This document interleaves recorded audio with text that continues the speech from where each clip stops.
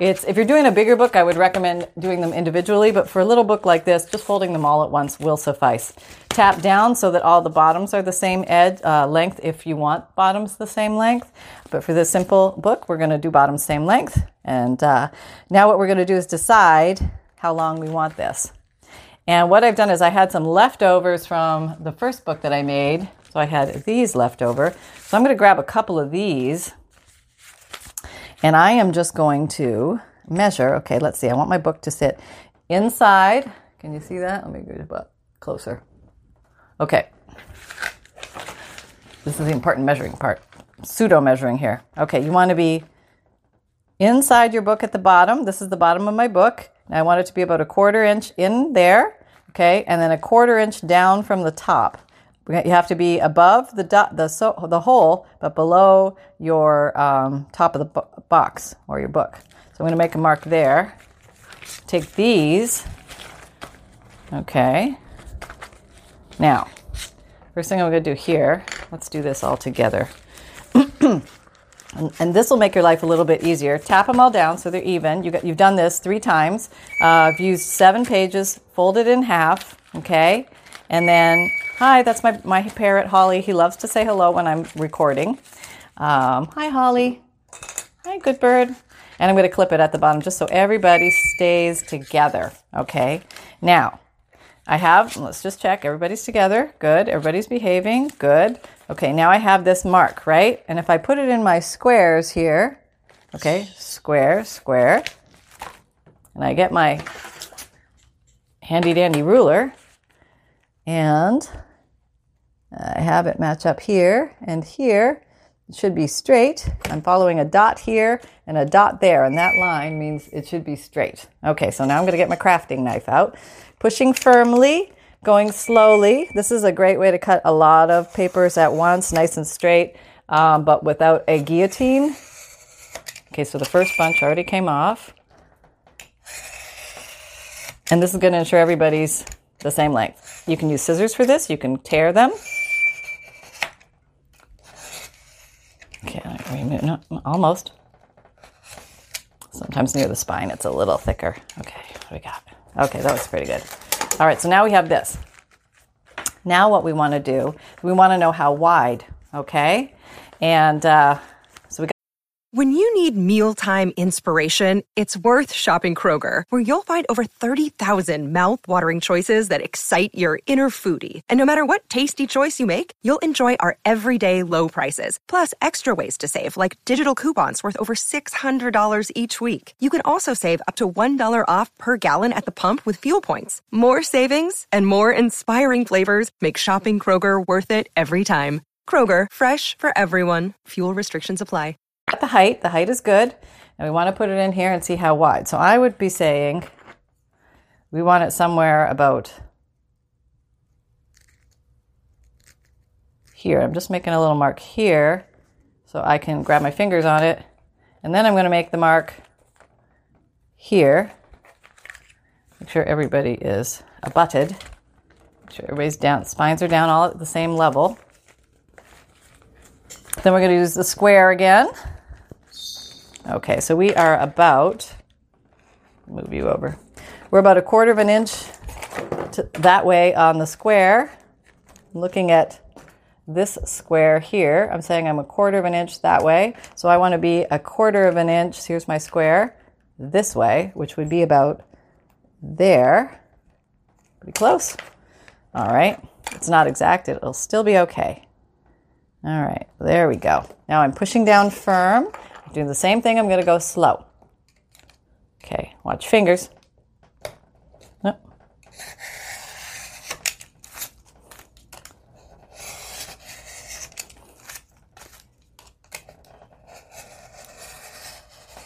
Almost. Being very careful. Watching what you're doing the whole time. There, I think I'm through. All right, there we go. So now we have nice, similar edges and shapes. Retracting craft knife for safety reasons and putting all these wonderful scraps over yonder to be soon placed in the scrap pile. Okay, am I still super close? I am. I'm going to back up a little bit now. Okay. All right, we are rolling. Everything is good. We are on track. Okay, so now what we're going to do is we're going to take this little clump. I'm just going to use this bulldog clip again here to hold these guys. Make sure everybody is aligned. Okay, they're aligned this way, so they all are flush this way, and they also are flush this way and this way, and then we're all happy pants. Okay, so now we're going to look for where was our upsy downsy side. This is up for me. I know my butterfly is there, and this is narrower than this. This is wider than this. Okay, so this means this is my top. And what I'm going to do is I am going to place these. I'm going to actually take them out a little bit, and I'm going to slide them back a little. Well, no, you don't really have to do that. Just place them all together and decide exactly where you want them. They have to line up with the holes. Okay, and then you're going to take your pencil and you're going to mark all three of these the same place. That means their holes are going to be in the same place when you go to put the holes in with the Crocodile Big Bite again. Okay, there we go. Look at that. I got everybody's marked. Okay. Okay, can you see that? All right. That's up. Okay, taking that over there. Now, I'm going to take these one at a time. Take the top one, and I'm going to open it. All right. Now I'm going to fold it back on itself. Okay, right against the original fold we made. Okay, go in there and you just make sure that everybody's behaving. Okay, fold it on itself. And that is going to help me align the Crocodile machine to cut in the right spots. So let me get Crocodile. Here you are. I'm not moving the buttons. It's still on 1/8, and it's still the small puncher. Okay, and then where those, see, this is what I have now. You can see the little dots here, here, and here. So that's where I'm going to punch. Here I go. Punch. Stay in the valley. Punch. Stay in the valley that you made. And punch. Okay, so that's one. And I know this is my top, because it's closer together, farther apart, closer together. Closer together is the top. Okay, take the next one. Same deal. All right. Now, take these and fold it back upon itself, right along the spine, right where you put the dots. And use a bone folder here to get a nice sharp crease. Nice sharp crease will let your book lay flatter and better. So I recommend taking the time to make sure that's good. And then go in there and just get a punch in the valley on the dot. Punch in the valley on the dot. And punch in the valley on the dot. Okay, so we have these. This is my top because these are closer, farther apart. Closer, closer is the top. Okay, now take these. Okay, turn this over. Gonna do the same thing. All right. Now, I've got these. Same thing. Punch. Punch. Punch. Okay, so now I have these. Now I realized that this is upside down, so I had my paper in upside down. So I should have checked for that first. I missed it. Maybe double check to make sure all your papers are oriented the correct way. My bad. But this will still work because I can just cover that up with something if I want, so I don't see those words, or I can just leave them because it's fine the way it is. There's lots of writing space on here, but I could put something there to disguise that if it happens, and believe me, it does. Okay, so we have that, and now we have our 3 signatures ready to be placed inside our extra adorable little book here being formed before our eyes. Now what you want to grab is, I'll put it right here for easy finding. There it is. Okay, is this darning needle. Darning needles have a softer end, so they're easy on the fingers, and they're big and fat, and they'll go through that nice big hole that we made very easily. And I like to use embroidery thread, but you can use waxed linen thread. You can use dental floss. You can use most kinds of strings as long as they're strong and they won't break. Should work just fine for this. So there's the magic trick to knowing how much string you need to tie in your signatures. It's 3 times the length of your spine. So 1, 2, 3, and we cut. Put that aside, and here we go. 1, and 2, and 3. And we put that aside, and then we do it one more time. 1, because we have 3 signatures. 1, 2, 3. Okay, so we have enough of that. Now we're going to grab the string, and the nice thing about the darning needle, the advantage is a big fat needle eye. So it doesn't take much to thread this baby. You won't lose an eye trying to do that. Okay, double checking. This is the top because I got the butterfly closer is near the top. Okay, so now we're going to start from the back of the book and work forward. So I think I will put in. Oh, okay. You want to go first? Okay, you're here. All right. So let's make sure that our little holes all align. Okay, there, good. Now, I am going to, yeah, okay, we can do it this way. That's fine. I folded it against itself like that, which means, yeah, we'll just do it that way because then that hides that. Okay, we'll do that. So what you want to do is get the fold and then go in the middle and then go in the very back middle of your spine. And you go through. And then you sew to go to the top one and you go through the hole. And then you pull through and you watch that. You don't want that little guy to go through. Just keep an eye on him. Sometimes he has a mind of his own. Then you go through the bottom one and go through the bottom one of your spine and you pull through. Okay. And then you are going to, let me just get a little more string through here. Go through the middle one more time. Might have to look here to see if you're going through the hole correctly. And then here's the whole trick in the basket. All right, so now you have 2 strings and your spine string. What you want to do, I call these wings. You want to take one wing and put it underneath the string and put it on this side. So you have one wing on either side underneath your spine string. Okay? So once you have that, you can maneuver these around a little bit if you need a little more string on one side, but just be careful not to put all the way through. If it does go through, you just do it again, no big deal. So you want to pull snug, and then you want to tie a knot. Snug, but not tear. Okay, snug, but not tear. And I usually tie it 3 times just because, I don't know why. And 2 times should suffice. 3 times is just, what I do. You can even put a little tiny glue droplet there if you have any concern that this string will slip. So I like to leave these long because sometimes I like to tie little things from them. So I will leave that as a dangly. And then what you do is fold over your signature and you give it one nice little crease with your bone folder or your finger to let it know that it's going to lay nice and flat that way. All right, so we're just going to do that 2 more times. So we have this little guy now.